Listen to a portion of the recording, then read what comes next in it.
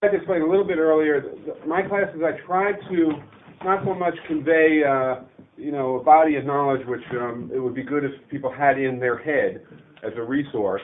As for instance, if Noam gives a talk about foreign policy and he gives all these facts and stuff, well, that's great stuff to have at your disposal. And there's not going to be that much of that. Rather, I'm trying to convey concepts, ways of thinking, how things interrelate, a framework in which the evidence, the facts, make sense, and in which you can think about things and pursue them to useful ends. And whether that works or not, we'll see. But that's what I'm trying to do in here, in the economics course, which is really taking a part of this course, you'll see as we go along, and doing it more thoroughly, the economics part.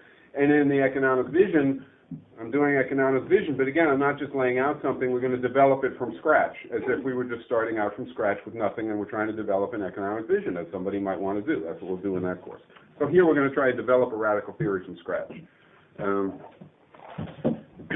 Okay, so first of all, what's a theory?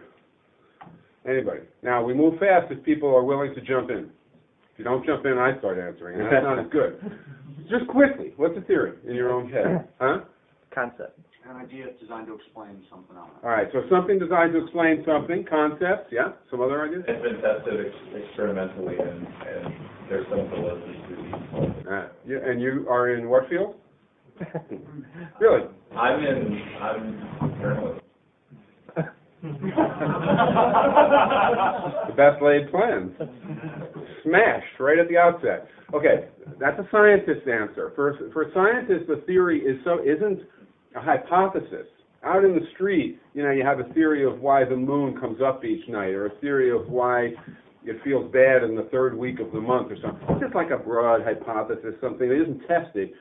Theory is more like truth in science. It's something that's established and well developed, and it has evidence for it, and so on and so forth. But in any case, when somebody said it was to explain, what else is a theory for? Anything other than just explaining things? Make predictions. Okay, so this always happens. I have a little outline here. The first one is explain. The second one is predictions. Can anybody get the third one? Justify. Okay, but that's like explain if you're a bad guy. Rationalize. And that's what neoclassical economics does for the economy. It doesn't explain it. It makes up a batch of crap to justify it. We'll see that later. What was it somebody else said? Solve a problem, which is to say, what does that mean, solve a problem? It's doing something, what's it doing for us if it's solving a problem? It's giving a course of action that's guiding us. Okay, so that's it. So a theory is to explain, to predict, or to guide. Do all theories do all three? Just so we get a little bit of basic underpinning here. So all three theories, name me a theory which does, at best, only the first. This is a hard question. I don't often ask hard questions. Neoliberalism. That's not even, I don't even want to count that. No, a real theory, something that's really valuable, that's used by people, right? Anybody do this, huh? The Big Bang. No, that explains, the Big Bang predicts the amount of hydrogen and helium in the air. It predicts, doesn't guide anything, except for those who think, it doesn't guide anything. Huh? Creationism. You're very close. Now, what's a good one? Yeah, natural evolution predicts virtually nothing, guides virtually nothing, explains a ton. Right? So there is such a thing as theories which don't do all three of these things. Right? Okay, and there are lots of theories which don't guide anything, like, for instance, certain parts of physics or certain parts of some other realms, but of course other parts of it do guide things, like lasers, which come out, right? Okay. For guidance, what is it really giving us in the social realm? The theory, if it's going to guide us in the social realm, first it provides us with a set of rules. Well, policy insight. It's going to help us come up with what we want, right? So it helps us come up with a vision, and then it helps us come up with strategy, right? All right, that's pretty straightforward. Okay, now you said right off the bat concepts. Now this is harder. Everybody uses this word all the time. Okay, fine. What's a concept? It's a way of naming something that's otherwise very abstract or difficult to explain. Putting your hands on, it's like knowledge is a concept. You can't touch it or handle it. So it's a label, right? It's a name. It's basically a word. Yeah? So, and some of them are naming something that's abstract, like knowledge, or person. Person is abstract, because not me and you, right?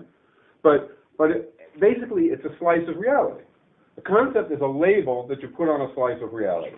That's all it is.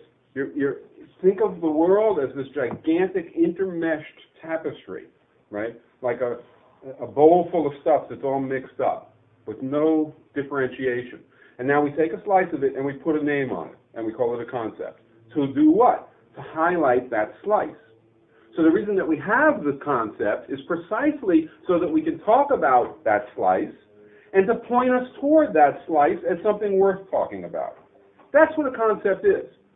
Concepts are very, very important, because if you don't have a concept for some particular slice, what happens? You don't think about it and you can't talk about it. And if you do have a concept for it, you at least may think about it and can talk about it. And if you have a highlighted concept for it, you'll be pushed toward it. We'll see this is very important very shortly. Okay, so that's a concept. If that's a concept, and that's what it's for, what's our criteria for setting up concepts, for choosing concepts? You do choose concepts. You do set up concepts. That is to say, I could decide that I want the word framus to apply to the entity that is the two of them combined. I now have a concept that refers to the two of them combined, right? I mean, literally, I can do that if I want to. Just like people come up with all different meanings for the word democracy. You all use the word, but everybody has a different slice of reality. Not everybody, but a lot of people have different slices of reality in their head when they use the word. It helps that we use the word with the same meaning, then we can communicate, and it helps that the word has some value. It refers to something that matters. What are the criteria that we need to use as political people trying to come up with concepts that are relevant to what we're trying to do? Universal definitions?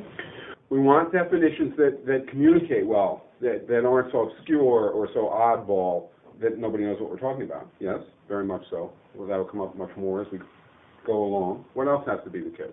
An identifiable phenomena of some sort? Or? We want them to refer to something that's real. Yeah. And we want it to be true. Right? We don't want concepts that just are words and they refer to something and they make believe something is there, but it isn't really there. So we want true concepts that refer to something that's real. But what else? Lots of ambiguity. As much as we can, yes, for communication purposes. Do we want this concept premise that I just came up with here? I'm starting to write a book about radical theory. Do I want to have on page 1 the concept premise, which is the two of these guys? Why? It's true. It's a slice of reality. It's a label for it. It's unambiguous, right? And it's not a very hard word. What's wrong with it? It's not relevant. It's useless. Okay, so we want usefulness, but now what makes something useful? Explaining and guiding. Context? Yeah, explaining and guiding, particularly guiding when you're, concerned with changing the world and making it better. So we'll see as we go along. It's obvious. All these things are obvious. In fact, from one end to the other of what I teach, almost all the questions, if you just get out prejudices, are simple. These are so far simple questions, but we're going to get quite far quickly. All right, I want to get some examples of concepts, just so we make sure that we know this. Give me an example of a biological concept that's valuable. Species. Okay, relevant to the inside of our bodies. What? Parasol. Jesus. But isn't that plant? Is that us too? Well, anyway, who cares? All right. Okay, that's one. Another one that's not so technical.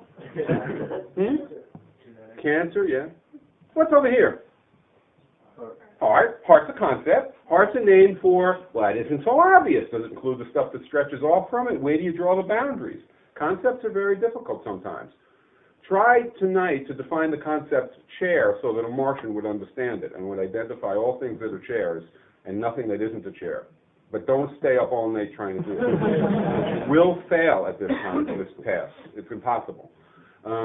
We can talk some other time about why it's just... All right, but heart, we know what we're talking about, so we'll be okay. Kidneys, circulatory system. But look, circulatory system runs throughout all of us, right? How about the concept of head plus left wrist. We didn't use the word framus for the other one, so it's not useful. So somehow we're choosing things that are useful for us as biologists or as doctors or whatever we might be. Okay. We have the concept tree, but we don't have the concept largest branch plus left side of the trunk. And I'm serious about this because some of the concepts that we have will sound to people like largest branch plus left side of the trunk, right, before they know what we're talking about. So it's not, this isn't moot.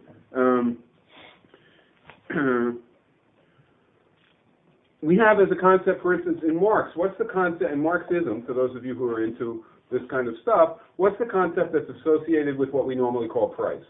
Not perfectly, but anybody? What?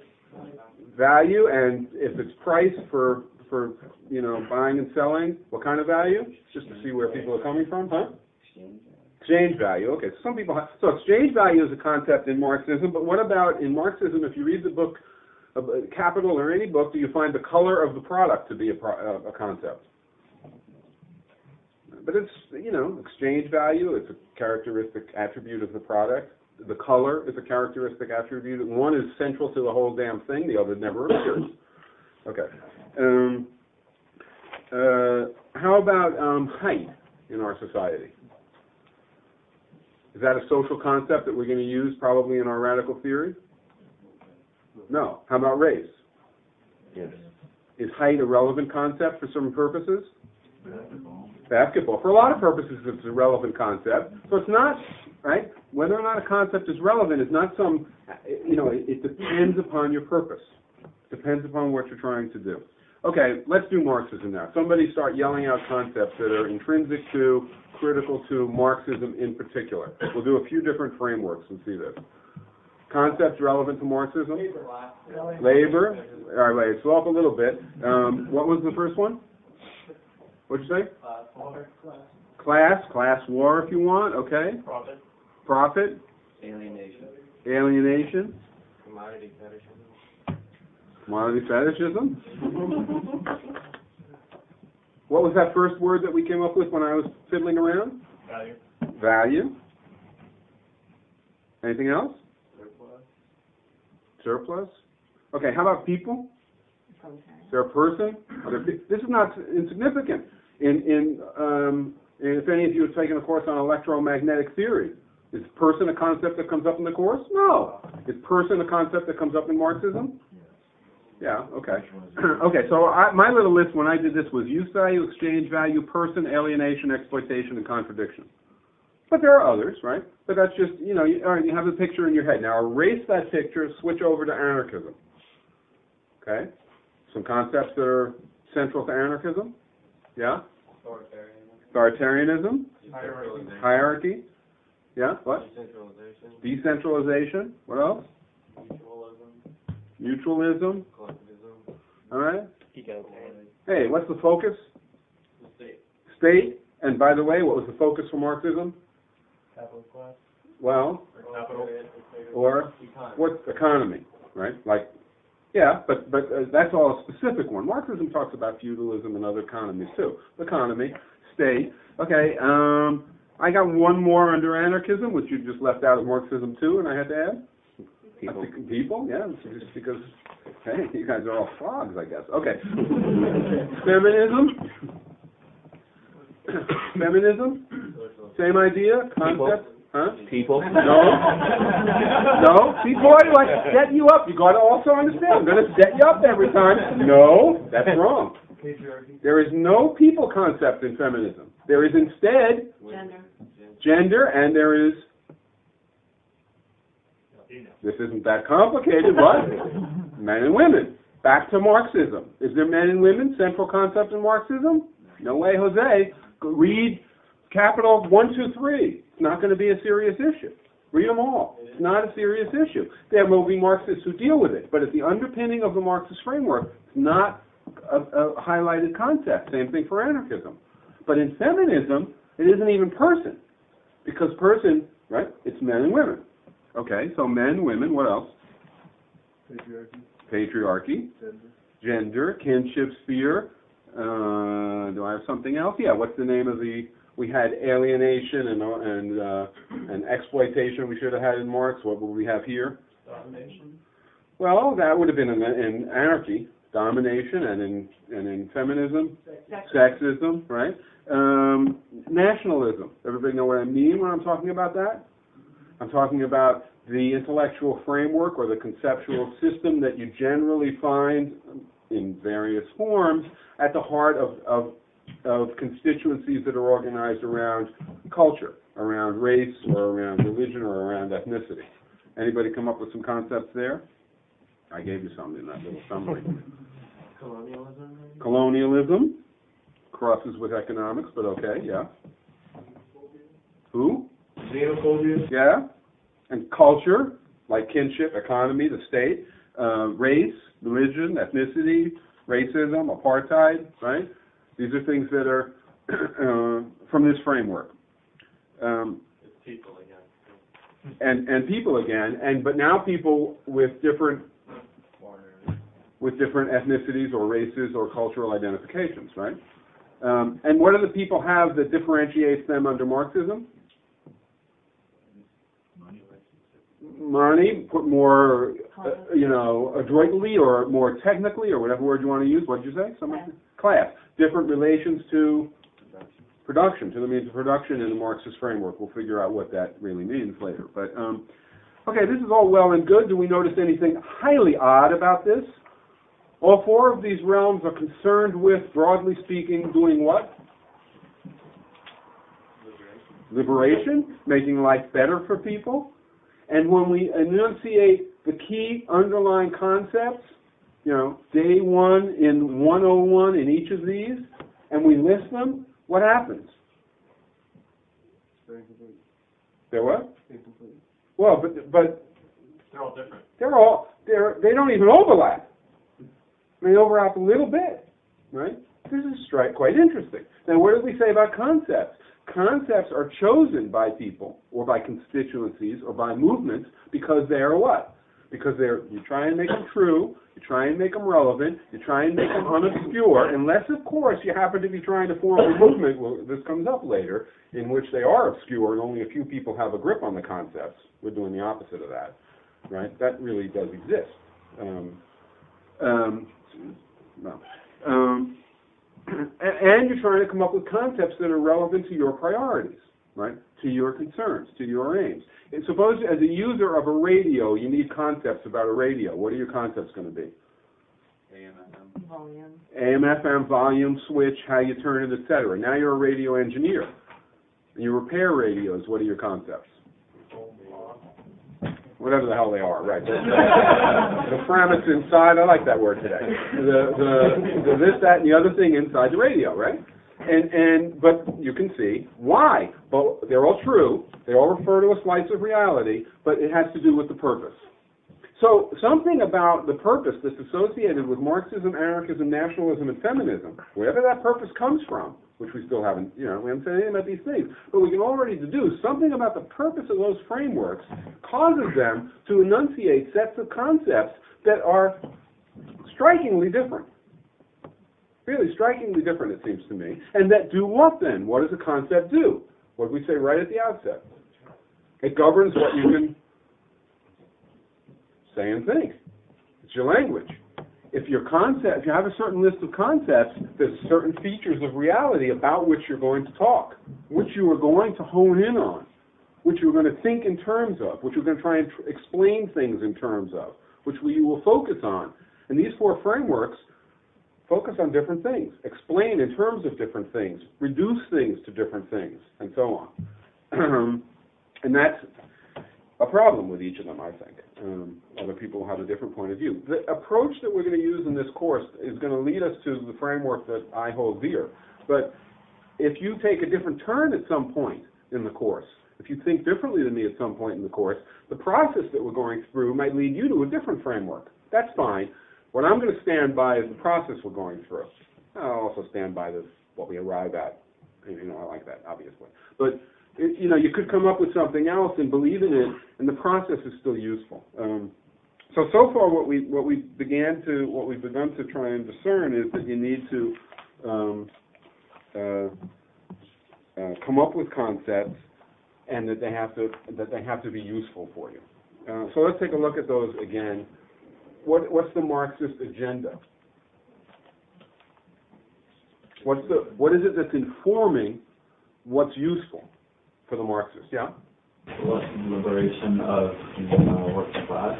Okay, so the Marxist mindset, somehow there's a vague notion that's informing the whole process of creating the theory, if you will, that one is going to liberate people from something economic, and it's going to liberate an economic constituency, okay? And so what do? So you look at the tapestry of reality, and you pull out concepts that seem relevant to that. So you pull out concepts that define people in terms of their economic position. You pull out concepts that pinpoint what you think are the basic underlying economic features, in terms of which you explain everything else. It's no different than doing biology. If I'm concerned with heart diseases and with blood diseases, I've got circulatory system and heart and whatever other concepts I've got that are paramount for me. I'm a heart specialist, a surgeon. But if I'm a brain surgeon, I've got other things that I'm honing in on. I may want to peripherally be aware of both. If I'm a better brain surgeon, I know there's a heart down there, and I know I shouldn't do something that mucks up the heart. This is quite parallel. If I'm a sort of a myopic brain surgeon, which actually might not be allowed most places because you fail too badly, that's one of the characteristics of real science.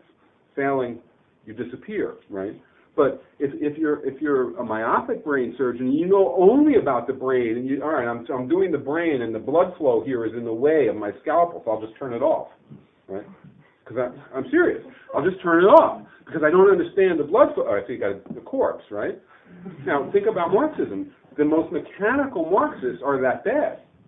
So are the most mechanical feminists and the most mechanical nationalists and the most mechanical anarchists. They hone in on something, like the brain surgeon honing in on nervous system, cerebellum, whatever it is, right? And they don't even, they're so focused, so prioritized, nobody here, of course, so narrow, right, that they're almost unaware of the existence of the other. And so they will continually do things that are equivalent to turning off the blood supply. So they'll form movements that are grotesquely sexist, right, or grotesquely racist. Or in Marxism, they'll have as a goal regarding culture, cultural homogenization, right, one culture. Think carefully about what the real goal of Marxism is for culture, a question that's not often raised, right? It's socialist culture. Well, that's one culture, right? That's equivalent to turning off the heart, right, in the eyes of, say, indigenous people who see that as, right? There's a lot of ideas that are, but you understand what I'm saying? So this crazy, stupid analogy of the brain surgeon and the heart surgeon isn't totally off the wall. It's not perfect, but it's not totally off the wall. You can imagine an anarchist who is simply so focused on political hierarchy and authoritarianism that they're blind to the nature of racism and sexism, or even certain phenomena associated with the economy, and so on and so forth around the horn. Okay, so we said the Marxist hones in on the economy, trying to deal with economically defined constituencies and liberate them, more or less attuned to the existence of the other. The really good Marxist, the really humane, the one whose eyes are really open, knows about all the others and begins to try and relate to them, but still has this prioritization, right? What's the anarchist focusing on? Hierarchy and authority. Hierarchy and authority, and the political state and the political realm. And the best of them turn hierarchy into a concept that tries to address everything, right? But let me tell you, if you want to understand the sex life of teenagers, don't read anarchist literature. And that's serious, because the sex life of teenagers matters. You're much better off going to a feminist to try and understand that. Because the concepts, as hard as the anarchists try, and as sincere as many will be, they just start with a framework that's too narrow to deal with some of the things that it's important to deal with, just like the best Marxists are saddled by the and in practice, it tends to devolve not to the best, but to the worst. So in practice, the Marxist organization is much more narrow than the rich Marxist thinker. And the more narrow, and the same thing with anarchism, and the same thing with nationalism and gender. are there feminist are there feminists who are really astute about class and race and all the rest? Yes, but as you get organizations that congeal around a feminist framework, now those concepts begin to become the shared thing, and the definition is more and more narrow, and the awareness and the attention to and the priority given to, in fact rather than rhetoric, the other phenomena tends to diminish dramatically, right? Does this ring true to people? That's all, it seems to me, you can think of it two ways. You can think of it as being due to the priorities of the people, right? Or you can think of it as being due to the concepts. Now, some people will much prefer to think of it as being the priorities of the people, but I don't, and I think it's wrong. Because I think the priorities of most people in most of these areas, not all, but most, really are broad and humane. Create a better world, right? But they are narrowed by their attachment to concepts. Sometimes ideas and concepts can be very overpowering, right? They can take, you've all seen probably, a wonderful person with good values and everything else who gets caught up in some mindset, and all of a sudden they just are weird, right? Because they now see everything in such a narrow and constrained and oftentimes sectarian fashion, right? It isn't the case that everybody who's in some sect group who mumbles, who reduces everything to, 5 concepts or whatever, and can't see any of the richness of life, is really a diminished, warped person. They might very well go home and listen to great music and feel all the great sentiments that everybody else feels, right? But when they get into that political mode, the concepts become like a straitjacket. Well, it behooves us to have concepts that communicate, and that become concepts that don't narrow us in such a way that we miss something that's really important, right? These are some of the criteria for a really good theory. What does it mean to say that the theory that we're trying to develop needs to be, what was the word back there? Unambiguous. What does that mean? It has more of a definite definition it has more of a clear definition that isn't so broad that when one person uses it, it describes something radically different than another person. Okay, so one thing is clarity. What's another big problem that you can have with a theory? Well, what's the problem with postmodernism insofar as that's a theory on this score? Forget that it's vacuous. What's another problem with it? Nobody knows what it means. And why does nobody know what it means? They're not the point. Okay, but one step back. That's you've gone all the way to the explanation. I just mean more proximately. Why don't people know what it means? I'm reading it. Why don't I know what it means? It's just too hard. There's something about it, or too obscure, or too technical, or too whatever. Now, sometimes that's not so bad. What's a theory which is hard to understand, which if you were to pick it up and try to read it in the next 2 hours, or 5 hours, or even 5 days, forget it. Generative grammar. Quantum mechanics. Special reality. Quantum relativity. mechanics. Let's do quantum mechanics. Linguistics, I could explain to you all so you understood it in an hour. The basics of it, the heart of it. Quantum mechanics is very difficult. I could explain that, and because nobody really understands it. And if you try to read it, nobody does. And if you tried to read it as a theory, it would be really hard. Now, is that a bad characteristic of quantum mechanics? That the theory, especially the theory if you're going to really use it, as compared to have a vague understanding of it. And the same holds for linguistics then. If you're really going to use it to try and advance our understanding, or to try and do what? What do theories do? Explain, predict, and guide. So if you were going to try to use these theories to explain, predict, or guide, you'd have to spend a year or two, right? Because they're highly technical and they're very difficult, and et cetera, et cetera. Now, is that a bad attribute of those theories? Not if what they're explaining is highly difficult and technical. Not if what they're explaining is highly technical and difficult. And is it such a bad thing that somebody has to spend a year becoming a quantum physicist or a linguistic? No. And then you have to devote yourself to it, and, no more than it's a bad thing that you have to do that to learn how to play the violin, right? Okay, now we're creating radical theory. So we create radical theory 1, 2, and 3, and in order to be able to explain, predict, or have this guide what you do, or assess how it guides what somebody else does, you have to go to the library and read it for a year. Is that a good or a bad thing? Bad. Why is it bad? Because you should be able to apply it to your real life pretty quickly Why? to make difference. Well, what? But why? What's going to be what will be the result? Let me put it. You're right. What would be the result if it requires that you have to go to the library and pore over it? It's like quantum mechanics, and you have to work on it for a year to become competent enough in it to get anything out of it and to use it. You're gonna be alone in it. There what? You're gonna be alone. Well, you won't be alone. How many people will be doing that? Not many. And who will it be? Technocratic, it'll be a technocratic theory. It'll be a theory that you can only own, right? You can only make your own and do something with if you have a lot of free time, or you have a lot of space and a lot of prior training, probably, in various things to do it. And so who will hold it? Will the average working person have this theory? Why not? Is it because they're stupid? No. Is it because they don't want to change the world? It's impossible. They don't have the time. They don't even have the circumstances. They don't have the place to do it. They don't have the time to do it. And to a degree, they don't have the confidence and the prior background also as a factor because of the experience and the socialization they've had. Okay, so what's the big deal? Who cares? Why does this matter? It can't be prescribed. Well, It's different for everyone in the hobby. I'm not sure. Again, it would have to be prescribed. Is really the case. But it's not going to go across the board for each person. Yeah, but how would we have a movement that is guided by and holds this theory, this thing that we just created that has these attributes of being difficult and requiring a year? How is that going to be the case? Only by this group of people, Doing what? telling people what to do. Basically. See, it's taken 15 minutes, but we're far, if you think about it. This criteria is employed by who? Nobody. Virtually nobody self-consciously says what we've just said.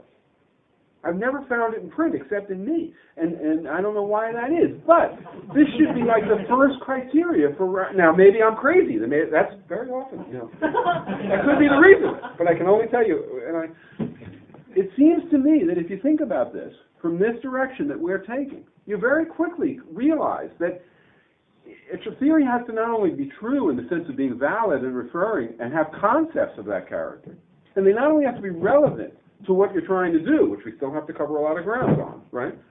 But they have to be accessible, or else you're going to have a movement that's run by a small constituency that has the time and the freedom and probably the prior background and confidence to master the thing that has been couched in such a way that it is only accessible to them.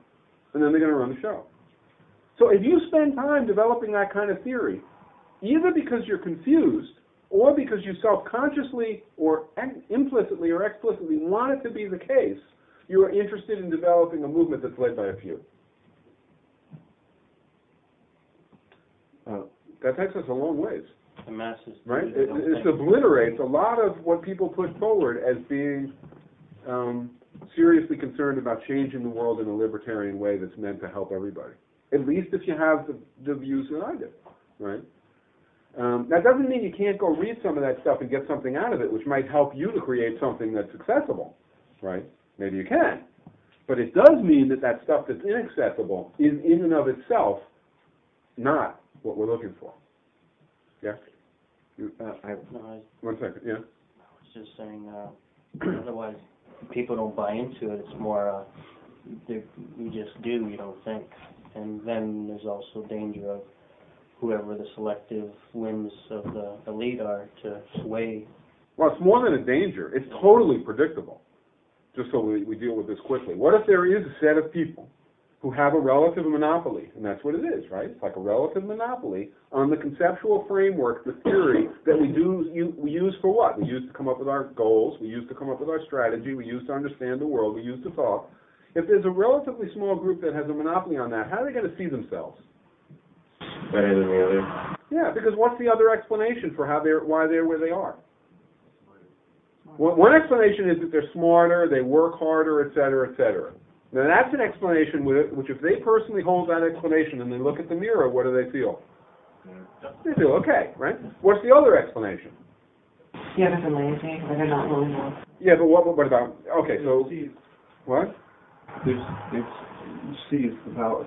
They've in a sense stolen it because they've organized the thoughts in such a way that it's inaccessible. And there's more than one way to steal things, right? So they've monopolized it by a tactic, in essence, which has made it inaccessible to everybody else. Now that, when you look at the mirror in the mirror and you say to yourself, well, the reason I hold this position is because I've excluded it. Think of doctors and nurses, right? This will come up a lot when we do economics. This is one of the. You can think to yourself later tonight. Okay, if these intellectual frameworks don't see the world the way he's explaining right now, whether it's right or wrong, why don't they? Why doesn't Marxism quickly come to this same thing? There, I think it's got a clear explanation. I think it's got a pretty good explanation for gender and nationalism. I don't know why anarchists do sort of come close to this view. All right. I had a quick question. Okay. For people to reap the benefit of quantum mechanics, they don't need to understand it. I mean, a microwave oven is... Just like you don't need to understand the innards of the radio to turn it on. Right. Same thing. So, what is it about liberation Good movements that make people a necessary aspect of it? I mean, You mean that make them have to hold it? Yeah. Yeah, have to understand it. Well, what is it? Now, this is why I asked the question. I said, is there anything bad about the fact that quantum physics requires a year? And the answer was no. Is there anything bad about the fact that linguistics requires a year? No, not particularly. It's like asking, is there anything bad about the fact that it takes a year to learn how to play the violin? It would be nicer if you could do it quickly, but it takes that. It's the way the cookie crumbles. It doesn't have any big ramifications that are horrible. Now, I'm saying it has big ramifications that are horrible if the social theory that guides people who are trying to change the world and make it better requires that you go to school, go off to the library, struggle with it, go through the learning a new language, and it takes a year or two or whatever before you can do anything with it. I'm saying that has horrible ramifications.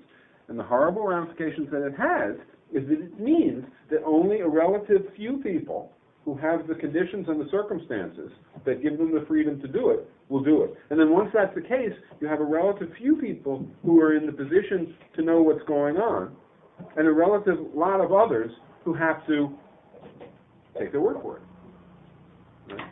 And what's going to happen is that the will of the relative few, which is also going to be distorted by the position that they hold and by the way they see themselves, is going to be what guides the movement, rather than being really participatory and democratic. So there's two answers to why it's a problem. One is, if you believe in participation and democracy and involvement as a principle, we'll talk about this as we go along, then it's bad just because it abrogates it. The second reason it's bad is because there's such a high probability, we'll see it's like 100%, there's such a high probability that this relatively small group, which is very rare, right, that this relatively small group will have interests different from everybody else's. And so the result of what you'll get, instead of what most people thought they were fighting for in, say, the Russian Revolution, right, will be something very different, manifesting the interest of the relatively small group rather than of everybody. Is this necessarily true because just the nature of People? Yeah, and that's exactly the way to think about this.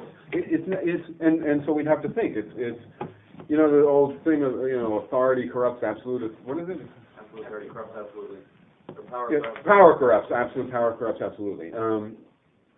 Cool. So that's an observation, right?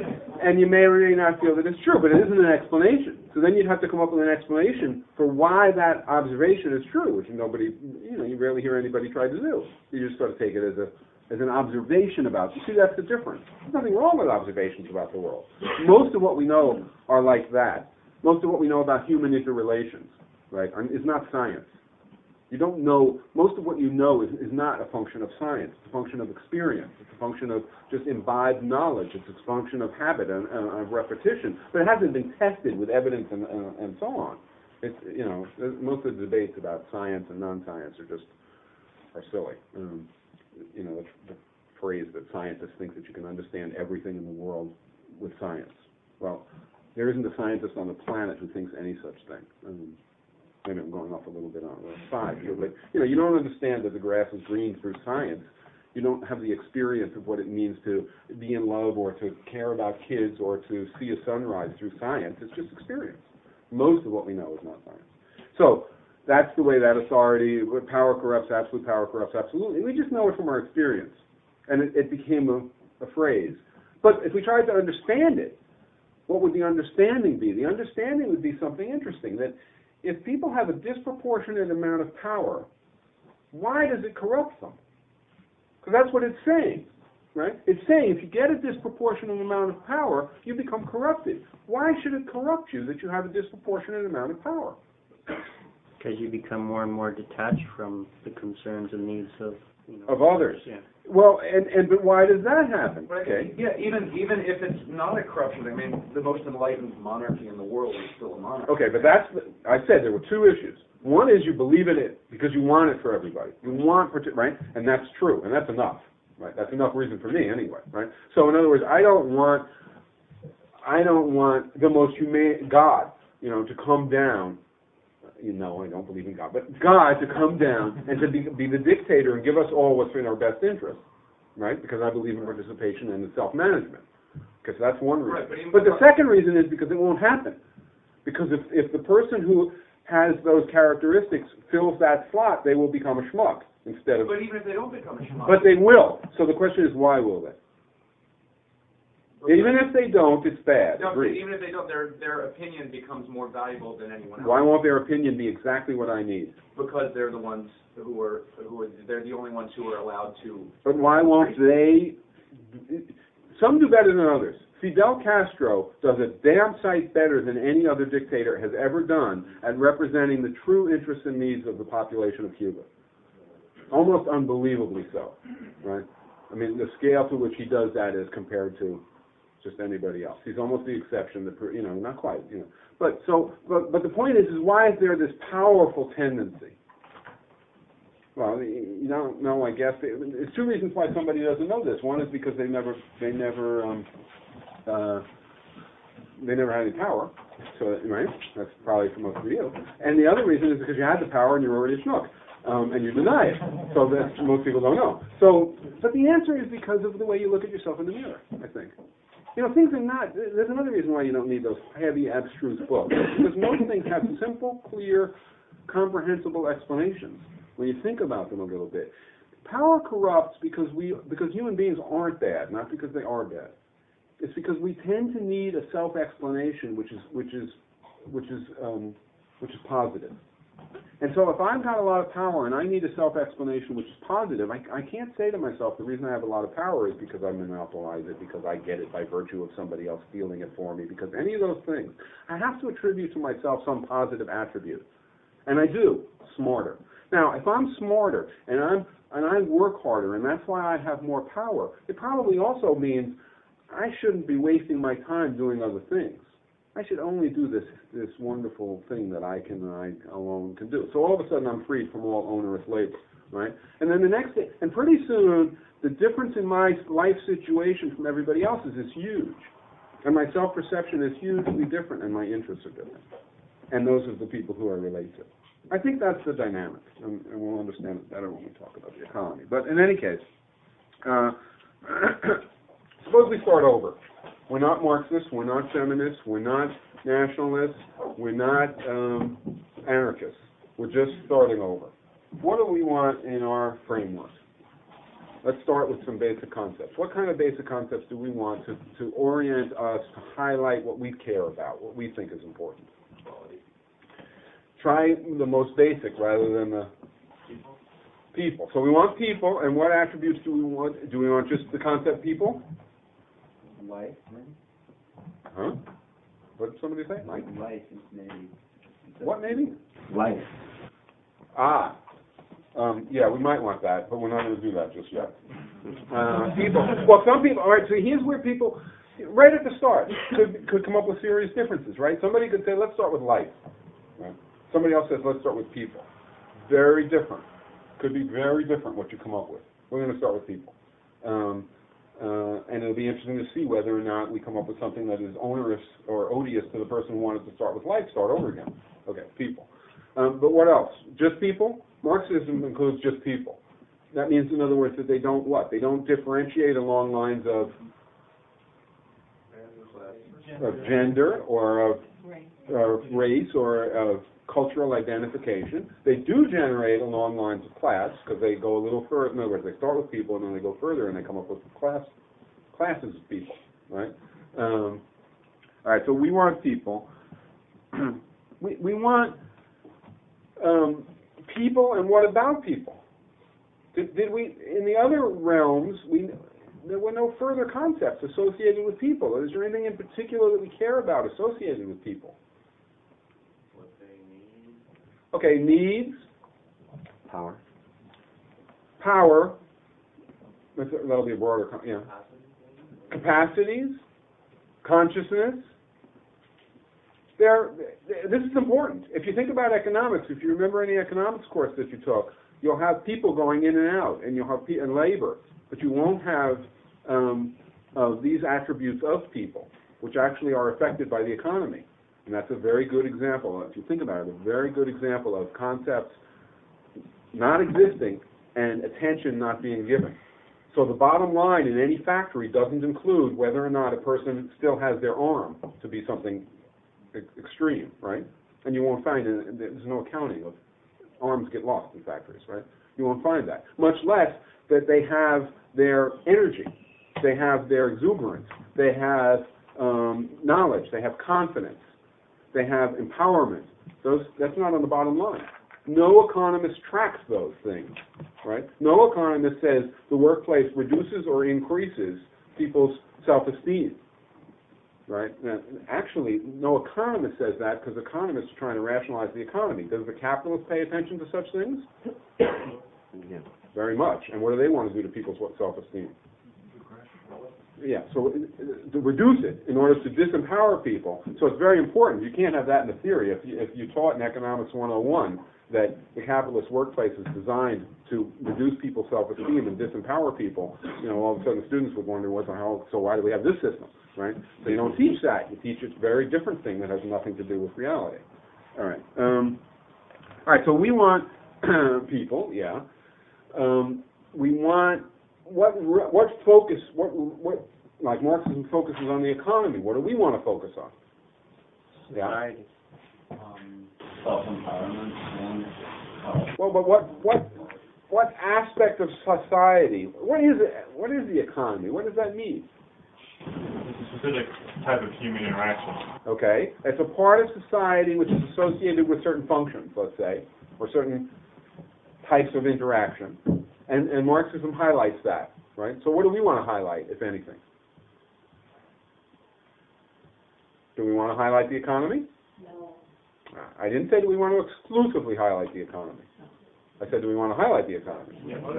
Okay, so what else do we want to highlight? Yeah? Yeah, we want to highlight whatever it is that generates race. So we want to highlight the sphere of social life which is somehow implicit in or embodied in or creates or generates dynamics of race. We want to highlight another sphere of life. Environment. Gender. What do we call the sphere of life that's associated with gender? Anybody? What?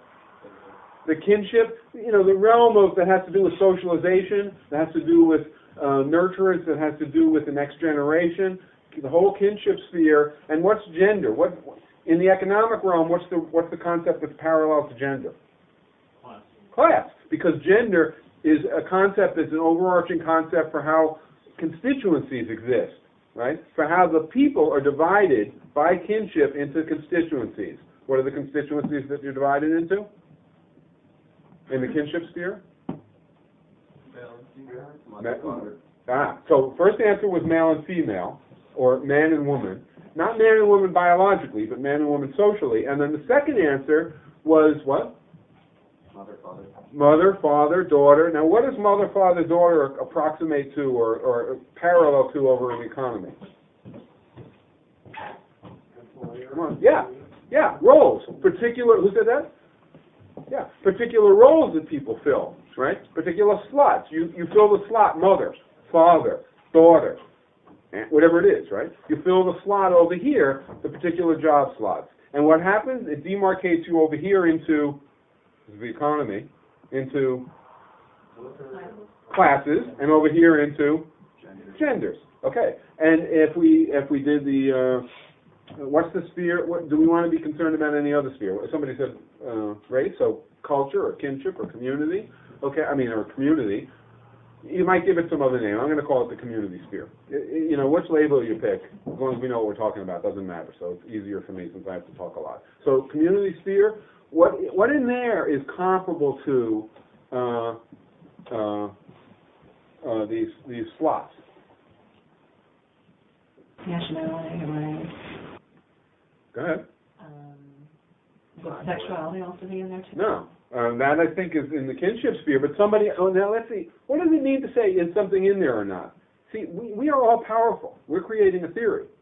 What she said was, you said nationality, race, and then you said, would sexuality be in there? Well, it depends how you define these things. If we define community sphere to be what? The sphere of social life in which people are generating a cultural identification. Right? We're going to do more as we go along. It seems muddy. At first it's obvious, race, nationality, ethnicity, etc. And then you sort of think to yourself, well, don't people who have sexual orientation as a key element of their identification use that and have that become a cultural factor? Answer, yes. So aren't they in there? And yet, aren't they in the kinship sphere? Or aren't they, right? Doesn't that come? But think a minute about class. Does class affect your culture? Yeah, very much so. Does race affect your economic situation? Very much so. So it isn't, and of course this is part of we're getting slowly toward the reason why all the other theories suck. Because, in fact, what they're doing is they're honing in on a particular aspect, and they're seeing that, and they're seeing how that manifests outward. See, so what the crummy Marxist does, the one who, you know, cuts off the aorta and you die while they're doing your brain operation, they don't see gender at all. What does the next best Marxists do? They see the economy and they see it permeating out there, and they see it permeating over into the lives of men and women as men and women, right? And the lives of gay and straight as gay and straight, and they understand that. What do they miss? It goes the other way. Yeah, and can anybody give me an example of how it goes the other way? See, we haven't done anything difficult, and we're already ahead of there's nothing, that's not arrogant, it's true. We're ahead of where most people who think about this stuff think about this stuff. What goes the other way that they miss? Now, do they miss that? No, and so they tend to see, why do they see gender as class? You're on the right track, whoever said that. Why do they see gender as class? Well, because class is the concept. It's like the big concept that's banging around in their head. And so they understand things in terms of class. So they see gender in an analogy to class. This is why, and anarchists think, everybody thinks they understand everything. Right? So the anarchists think they understand everything. The Marxists think they understand everything. The nationalists think they understand everything. The feminists think they understand everything. And they do understand a good part if they're good. But they understand it with a particular angle. Right? And the anarchists in particular get irritated as shit at me. Right? Because they say, well, it's hierarchy, and hierarchy is every place, and we understand everything. But let me tell you that the anarchist does not understand sex roles and the hierarchies associated with sex, and say the sex life of teenagers, or et cetera, the way feminists do. They don't get what they see is they see the part that's like the thing they really understand well. So the Marxists see the part that's really like, right? So they see income differentials. What don't they see happening in the workplace? This is a hard question. It gets way ahead of where we are, but nonetheless. Like there's like sexual harassment and discrimination. Okay, and they may see that, but what they don't see is most people in here are not going to have seen either, most likely.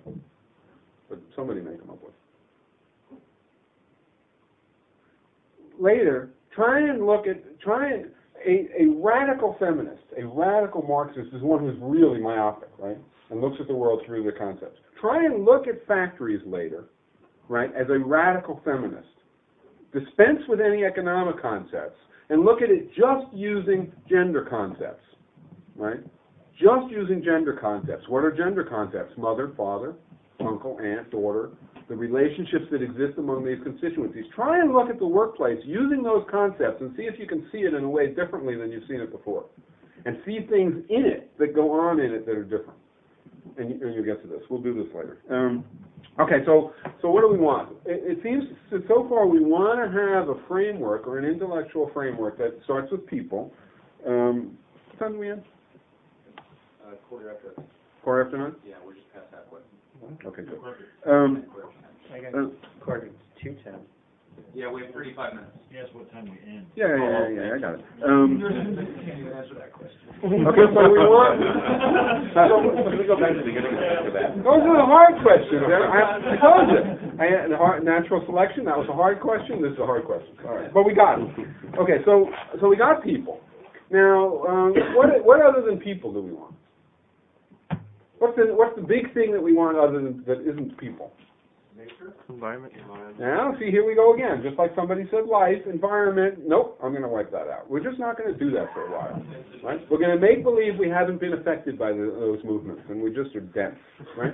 And you can start over again later and pay attention to those things and see whether or not you get something different, okay? Well, it'll come up later. We'll add it later, but we're not going to add it right now at the very bottom. At the very bottom of our new approach, we're going to have people, and we're going to have institutions. Okay, now somebody else. What is an institution? Everybody in here has used that word a million times, right? What is it? Not a social construct. Everything is a social. It's a concept, right? That's the first thing. It's a concept, so it labels something out there in the world, and as a concept, it's a word that we came up with. That's true. Now, what is it out there in the world? A system of social organization. Okay, somebody. Group of people? Want new people? A group of people? Yeah. With a purpose. Okay, but They have a purpose. A group of people with a purpose. What's the heart of an institution? Is the heart of General Motors the building? It's been going on for years. All right? Is the heart of General Motors its longevity? The motive, its purpose. Is the heart of General Motors, is what makes General Motors an institution a purpose? If it was what makes General Motors a purpose, suppose General Motors, what do you want to say the purpose is? Who said that? Make money through, make profit through. Okay, so suppose this is Lee Iacocca, and he wants to make profit. Is he an institution? No, but The answer is no. You got it. all right. All right. So you got it. The answer is no and no. So it could be part of it, but it isn't all of it. Right? So we want to try and, we use, this is just like chair. This is just like staying up tonight trying to define chair. We use the word, we have something in mind, but it's not so easy to pinpoint what it is. And if we're going to build a theory, we've got to sort of pinpoint it. So, more. Institution. Set of rules. Rules for what? For behaving or following, Okay, or what's another? achieving a goal, perhaps. All right, so somehow it's people. It isn't just one person, right? It's people and a set of rules. Now, what do you find in every institution? Those set of rules sort of create something, huh? There's a culture, there's a mission, yeah. But Accepted assumptions. a lot of these things you could say about a race, say. There's some sort of like hierarchy. Okay, but you could say that about right? There are certain. Well, all right, let's do Microsoft. All right, it's not the building, right? It's not the size. It's not the longevity. Is it the people who are in there that make it an institution? Those specific people. No, it's not those specific people. We take those people out, it's still an institution. We put somebody else. So that's not it. So Structure. what let's try and get another concept that hones in on the structure. Function? Not the function of the whole thing, right? We just said that. But Decision-making structure. what if you're going to be a part of General Motors, what do you have to do? I mean, of Microsoft. Suppose one of you wants to become a part of Microsoft. What do? You apply, and what do you apply for? A job, but suppose it was the church. What would you apply for? Suppose you want to become a part of is a family an institution? Yeah. Well, suppose you want to be a part of a family. What do you have to do? A set of roles. Born into A set of what? roles. And what do you have to do? You apply for a particular role. You fill one of the slots, one of the roles. I think that's a useful definition. And notice, I am banging on you here. You can do it differently.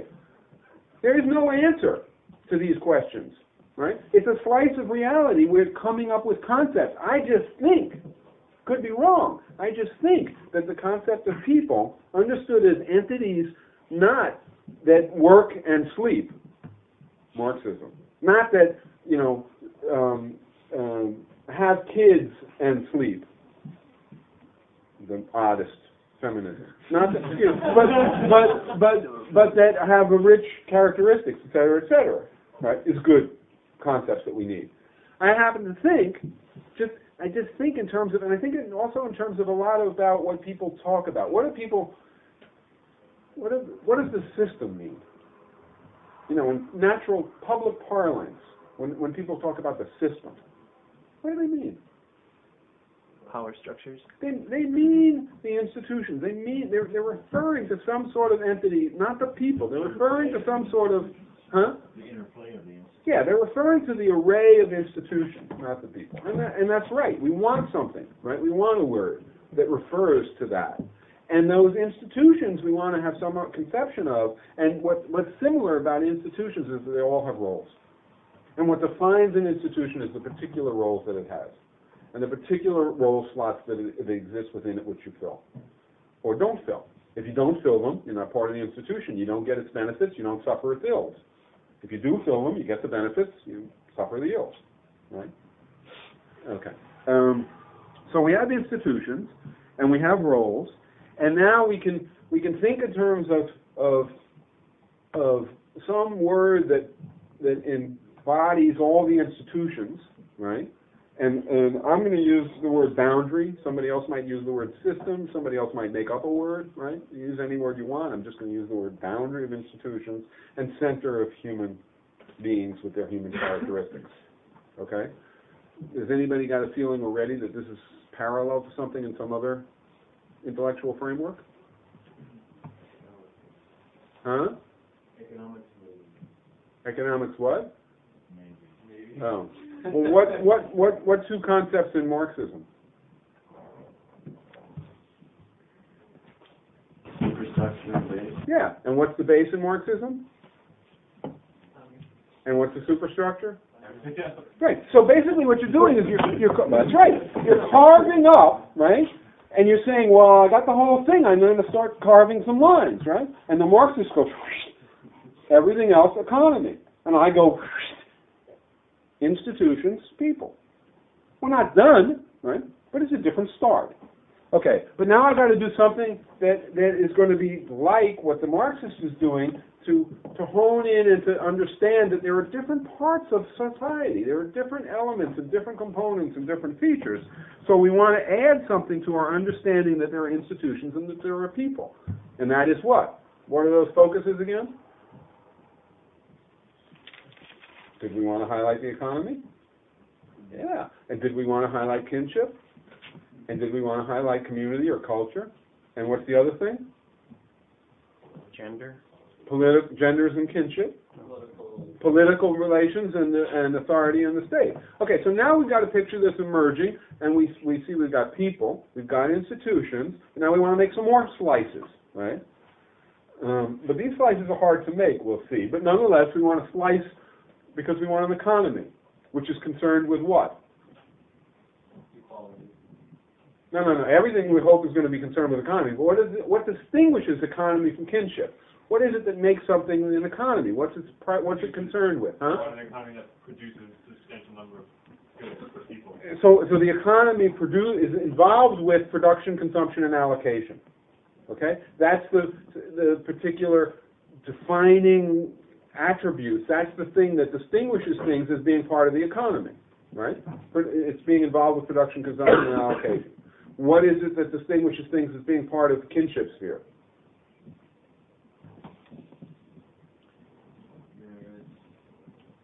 Interpersonal relations, nurturing generational relationships. Yeah, I think the kinship sphere, we're not going to do any of these things perfectly, but what we have in mind is nurturance, socialization, reproduction, right? The stuff that's associated with there being new generations, right, is critical to that. And all the relations that have to do with that or stem off from that and so on. Kinship sphere. Somebody else could define it differently, but for now, let's do that. Community? Communication. Could do it that way. I sort of do it as cultural self-identity. It's hard to do these things, just like it's hard to do a chair, but we know what we mean, right? And the state, that has to do with laws, the execution of laws, adjudication, et cetera, right? So we got these four spheres. So now what we have is we have an institutional boundary, but within the institutional boundary, we can see that we can look at it in terms of these four spheres of social life, right? So somebody tell me something, name something that's, and why these four? Because they're relevant to what? So, okay, but why? That's right. In other words, we start with people, right? And we look at people's attributes, and we discover that because of what we are, and we could be different, people might be more single-sexed, right? And not reproducing anywhere near the way we do. That would be different. It could be that people have no material needs for some reason, or our material needs are solely for sunlight and air, right? The economy is very different. It's because of what people are and what needs we have that we can predict that in any society, at any time, in all of history, those are broad phrases, right? Any society, any time in all of history, if we look at the society, we can be pretty damn sure we will find a human center, people, an institutional boundary, and these four spheres of social life. Why? Because when people interact together to meet their needs and to fulfill their capacities, they will inevitably have to deal with the functions: production, consumption, allocation, kinship functions, right? Cultural ones and political ones. And they will, and these things can't be dealt with, at least not rationally and sensibly and not remotely effectively, individual by individual in an isolated way, but only by creating institutions. So we can know in advance that societies will have these things, and that's why we have the concepts to address them. Now, we can know that societies will have some other things too. Why do we care about these things? Well, we have an intuition, even at this early stage in our developing theory, that these four focuses are going to be very important to us in terms of, what is it that we care about? Do we care about just understanding the world? Changing it, and changing it from the point of view of bettering the lot of the worst off, right? And we have an intuition that this is going to be important. These four spheres are going to be important to us. Why do we have that intuition? Does anybody not have that? Why would you have the intuition at the outset? Huh? If you said any time in all history that these are the overriding concepts that affect people, those are the ones you're going to start with. Because they affect people, and much more. See, it isn't just that they affect people. That, again, there's a difference between understanding the world. Affect people is enough, right, for understanding the world. But what about for changing the world? The critical dimension is that these are the spheres that somehow seem to radiate and to generate what? Movements of change. Right? These are the spheres, and we'll see why that is. But in any case, okay. So what are those things that we named at the? I asked you about Marxism and feminism and anarchism and nationalism at the outset. What are those things? But where do they come from? Why they exist? They group those four areas of what we might call boundaries of society in a certain way of understanding. They prioritize it, organize. So why does a social theory arise? Well, it's going to be because there's some constituency, right? Why does neoclassical economics arise? To use something that's not leftist. Why does that arise? Because there's a constituency that benefits from or needs that thing to carry out what it wants to carry out, right? Same as right? It might be curiosity, but it's usually, there's some utility also. Why do these four particular theories of social change and approaches to understanding societies and history and to acting on society and history arise? Well, because these four spheres of life exist, and these four spheres of life are organized hierarchically, we'll discover, and because there are constituencies in them who suffer, and those constituencies have an interest in change, and they percolate up a way of viewing the world to try and win the change. And what do we get? Feminism, nationalism, Marxism, and anarchism. Is this clear? Am I off in Never Never Land, or is this getting, all right? Not hard, but it's interesting. So why do these exist? Well, they exist for that reason. Why don't a lot of other ones exist? Well, it's going to turn out a lot of other ones don't exist because there aren't a lot of other features of society that divide it up into constituencies that are hierarchically organized, where there's a powerful one that's in a position to generate a worldview at the bottom. See what I'm saying? What about different instances of each sphere? We have economies, kinship, community, and culture. Community and polity. Let's take economy, before we even begin to get too much into it, but what are different kinds of economies? Feudal economy. Market. Or capitalist. Capitalist economy. What? Meaning like Russia or China. Okay, the economies that existed in Russia, China, Yugoslavia, etc. Socialist, what? That's a name for a particular set of policies enacted under capitalism. It's not a name for a whole economy. See the difference? Well, some people argue that it's not really any place, it's completely different. Well, they're wrong. They are. So, but it's a set of policies associated, there's really nothing even new about it, but it's a set of policies that's associated with a particular kind of economy, pursued very aggressively on an international scale. We don't have to, but the point is there are different kinds of economy. What about polities? Are there different kinds of polities? Political spheres.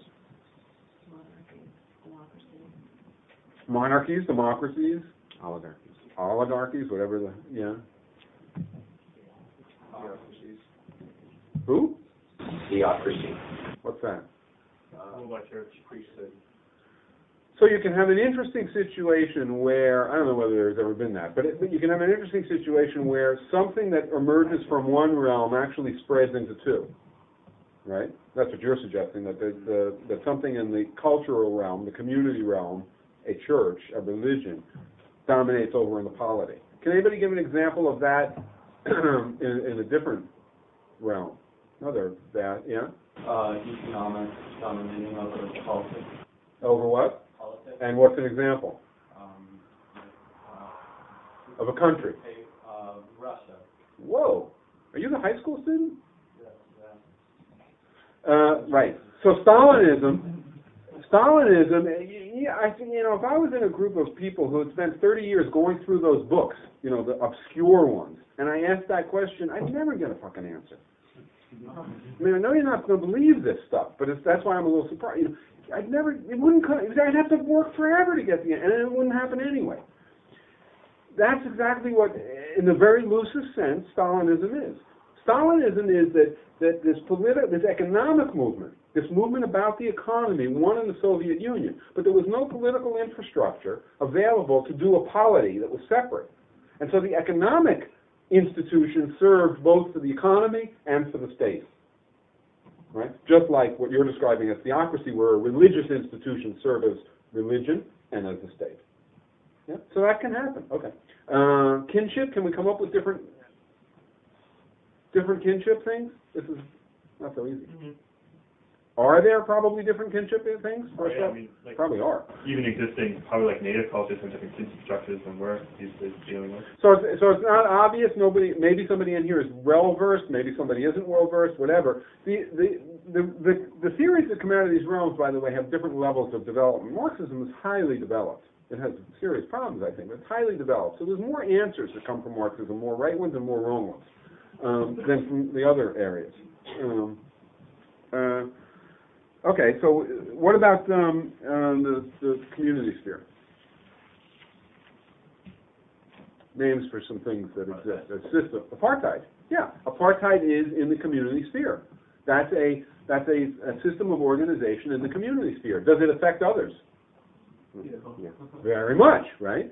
See, that's one of the things about this that you have to not become. We can become like the mechanical thinker, right, and have very narrow definitions and all of a sudden try to make everything very narrowly. But we have to come up with some kind of a more rich understanding. Now let's do, all right, what are some other names for in the community sphere? Something in the U.S. rather than South Africa? Segregation. Jim Crow was a name for, right? Slavery, partly economic, very much community. right? In my way of viewing the world, anyway. Now, in somebody's way of viewing the world who has almost exclusively economic concepts, it's going to be an economic phenomenon, right? But, okay, what's an economic institution? The bank. All right, a bank. Give me another one. Corporation. Business school. What? Business school. Teaching you the theory. Oh, that's interesting. A business school, a bank, a corporation. One more big one. Government. So why is government an economic institution? Because it provides economic stability. What did we say characterizes the economy? Right. So any institution that involves production, consumption, and allocation of goods or services, of material or immaterial things, is part of the economy. Somebody name something that isn't part of the economy. Nature. That's not an institution. Somebody name an institution, I should have said. Name an institution that isn't part of the economy. All right, let's go over to the kinship sphere. What are some institutions in the kinship sphere? Marriage. Family, marriage, what else? So concerned with what? What's the kinship sphere's concern?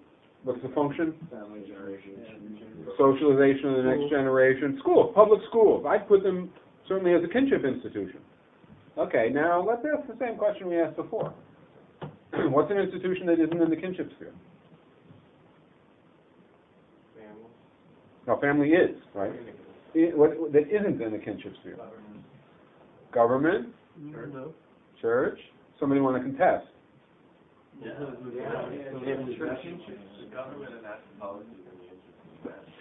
Okay, but let's just take Microsoft again as an example. Is Microsoft in the kinship sphere? Absolutely.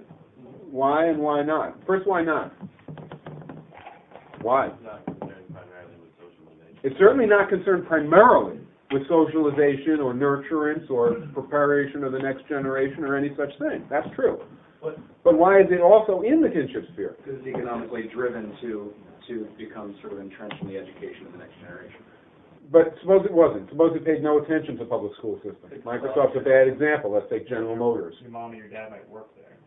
But that's just, it has effects on it. But why is it literally in it? All the engineers and CEOs are men, and all the secretaries are women. Because inside the system, what occurs? Which is a kinship dynamic. Socialization occurs. Not just but before we even look at that, right, there's an element of socialization inside a corporation. People are being socialized, and their kinship attributes are being affected. Why is the family an economic institution? Because it involves consumption, also perhaps production, and allocate, right? So it involves, so it's part of the economy. But do we want to think of it as primarily an economic institution? If we were, what would we do that? If we were Marxists, we might do it, right? And in fact, if we were consistent, we probably would.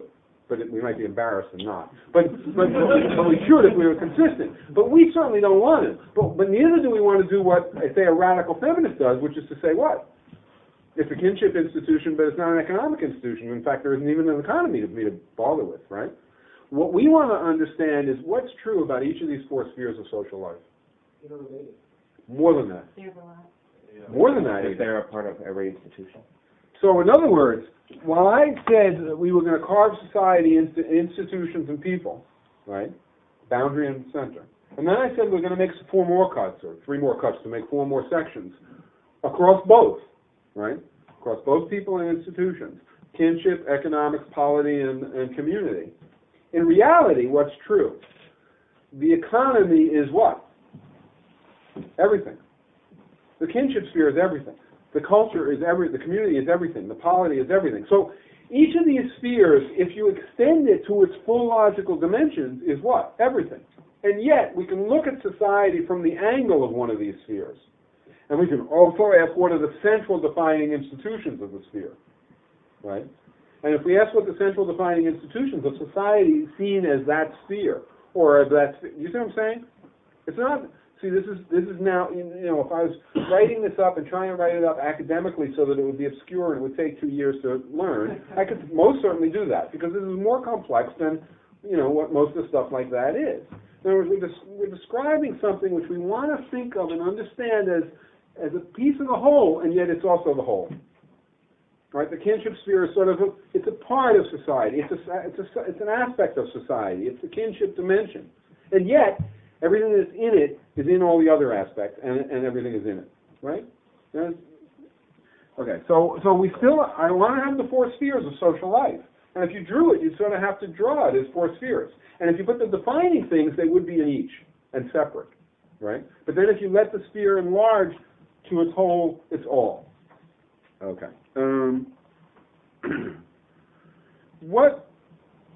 Let's go back to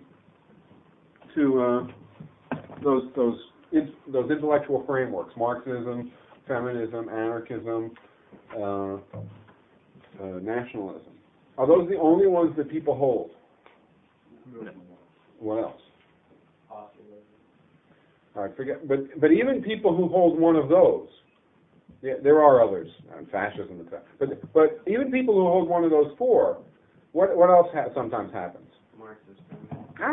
So what's a Marxist feminist? Someone who combines class analysis with gender analysis. So what are they doing? They're taking a set of concepts that emerge from Marxism and a concept from feminism, and they're somehow using both. Think of it as having a toolbox. This is actually a reasonable way to think of what we're doing, because it isn't physics. What did somebody say at the beginning about physics theory? Or about theory? What did you say all the way back at the beginning about theory? Yeah, and it's very tight, very disciplined. That's what people like to think they're doing, right? But we're not. Because it's not that tight, it's not that disciplined, and because it's too complex and we don't know enough. So the reason why physics has all those equations and seems so difficult is because it's simple. That's the real reason. The real reason it has all that is because it's simple enough to go very, very deep into it and to get things very, very precise. But the human world is so complex, so complicated, that we can't get that precise, and we can't get that detailed and exact, and we can't go that deep, and that's why there's not all those equations and all that difficulty. That's very, it's the opposite of what people think. Physics is a very easy realm compared to sociology or economics or any other realm like that that's human, because the human realms are so much more complex, so much more complicated. Right? Every electron is identical to every other electron. We've got a concept called people, like they have a concept called electron, but people are not all identical to each other by a long shot. It's much more complex. All right. So anyway, there's Marxist feminists. So the Marxist feminists do that, and then there's socialist feminists. What the hell is the difference?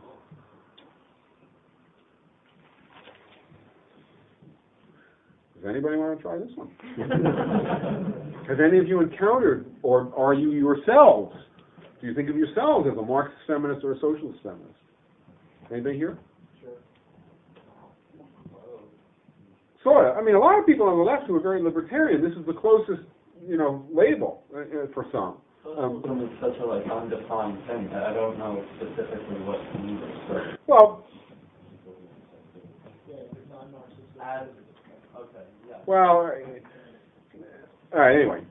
Think of those concepts that we elaborated at the beginning. And think about, you're walking around and imagine you have a little toolbox, like a carpenter, right?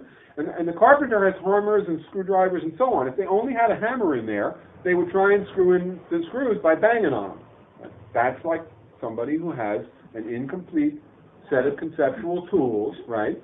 Trying to understand everything with a class concept, like trying to bang in a screw, right? So they're trying to understand the marriage and the statistics of marriage with just class concepts. It's not as if you won't get something. You will. And so you'll fool yourself into thinking you've gotten everything.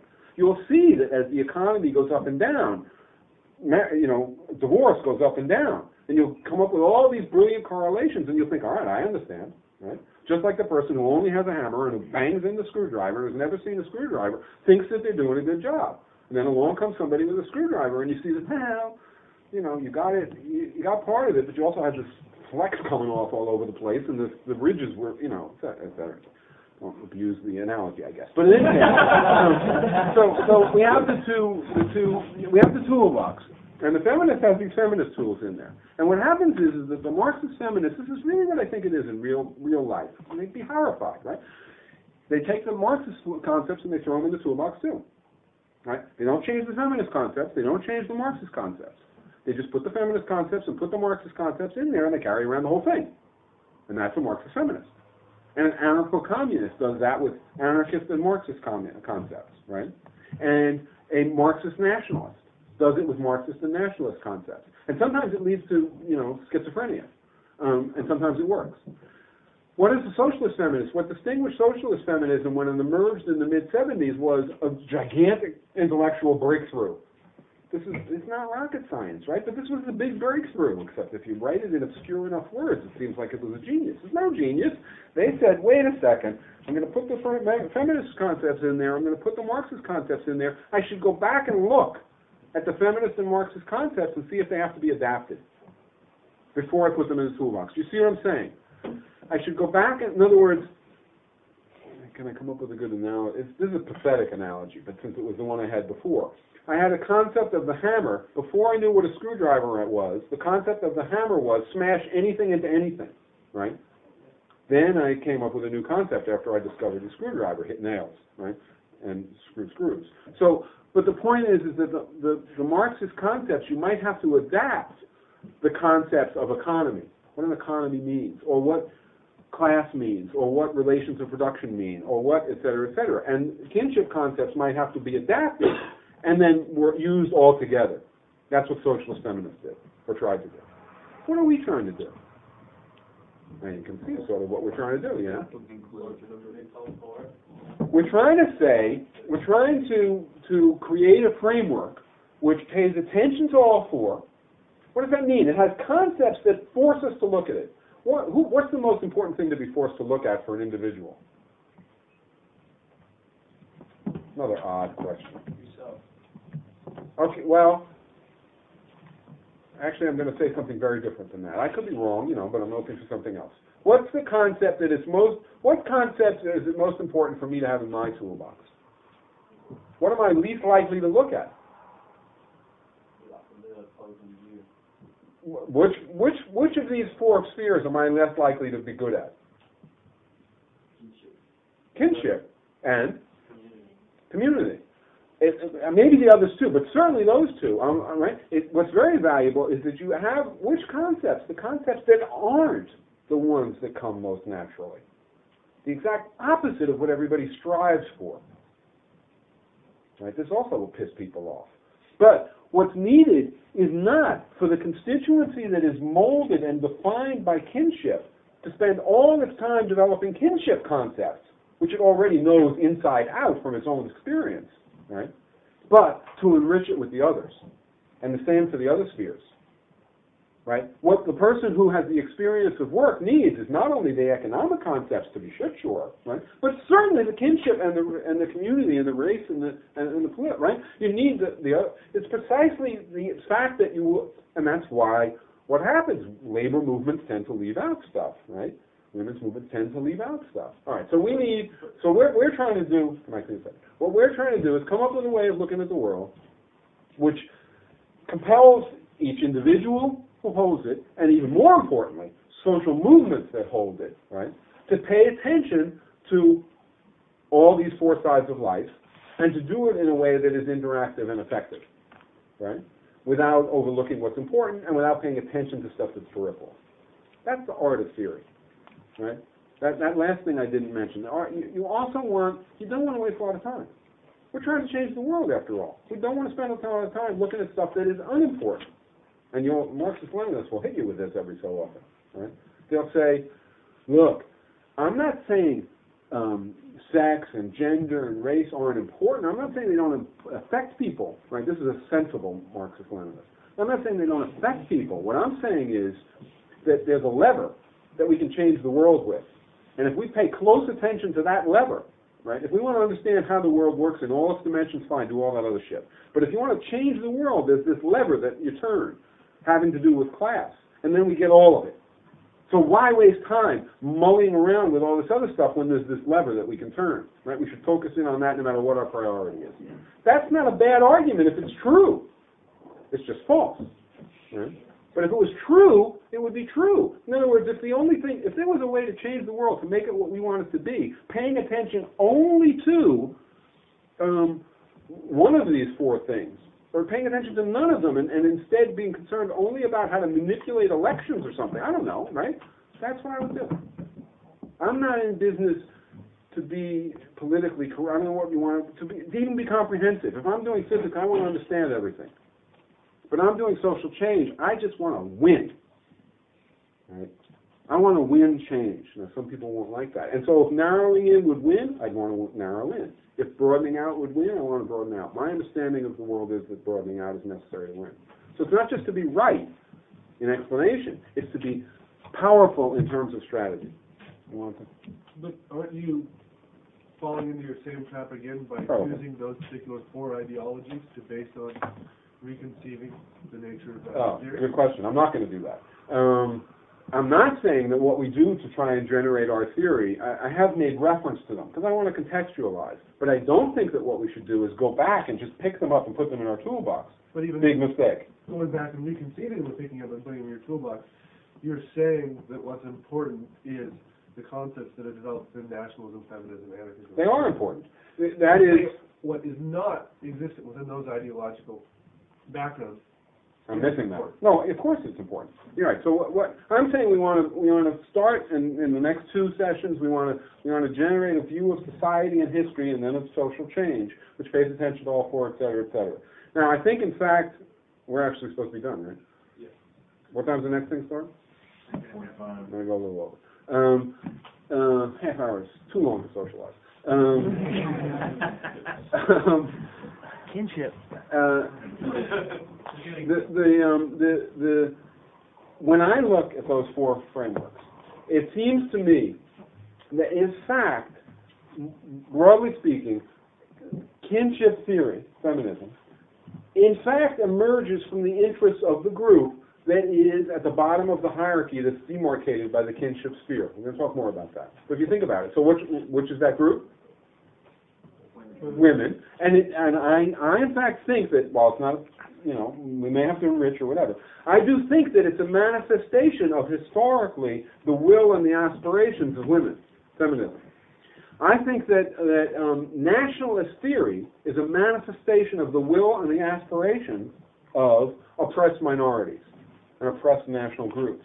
So in other words, it has historically stemmed from exactly what we want it to stem from. Looking at the world, slicing up the world in a way that is addressing the interests and the needs of these two constituencies.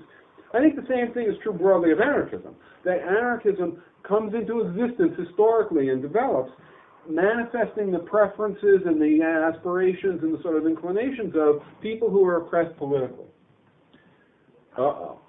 Now we come to economics.